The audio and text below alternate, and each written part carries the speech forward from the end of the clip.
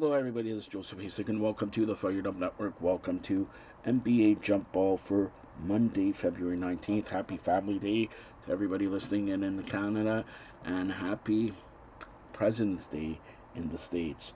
The Brooklyn Nets are firing head coach Jacques Vaughn after assembling a 21-33 record to start the year, sources tell ESPN.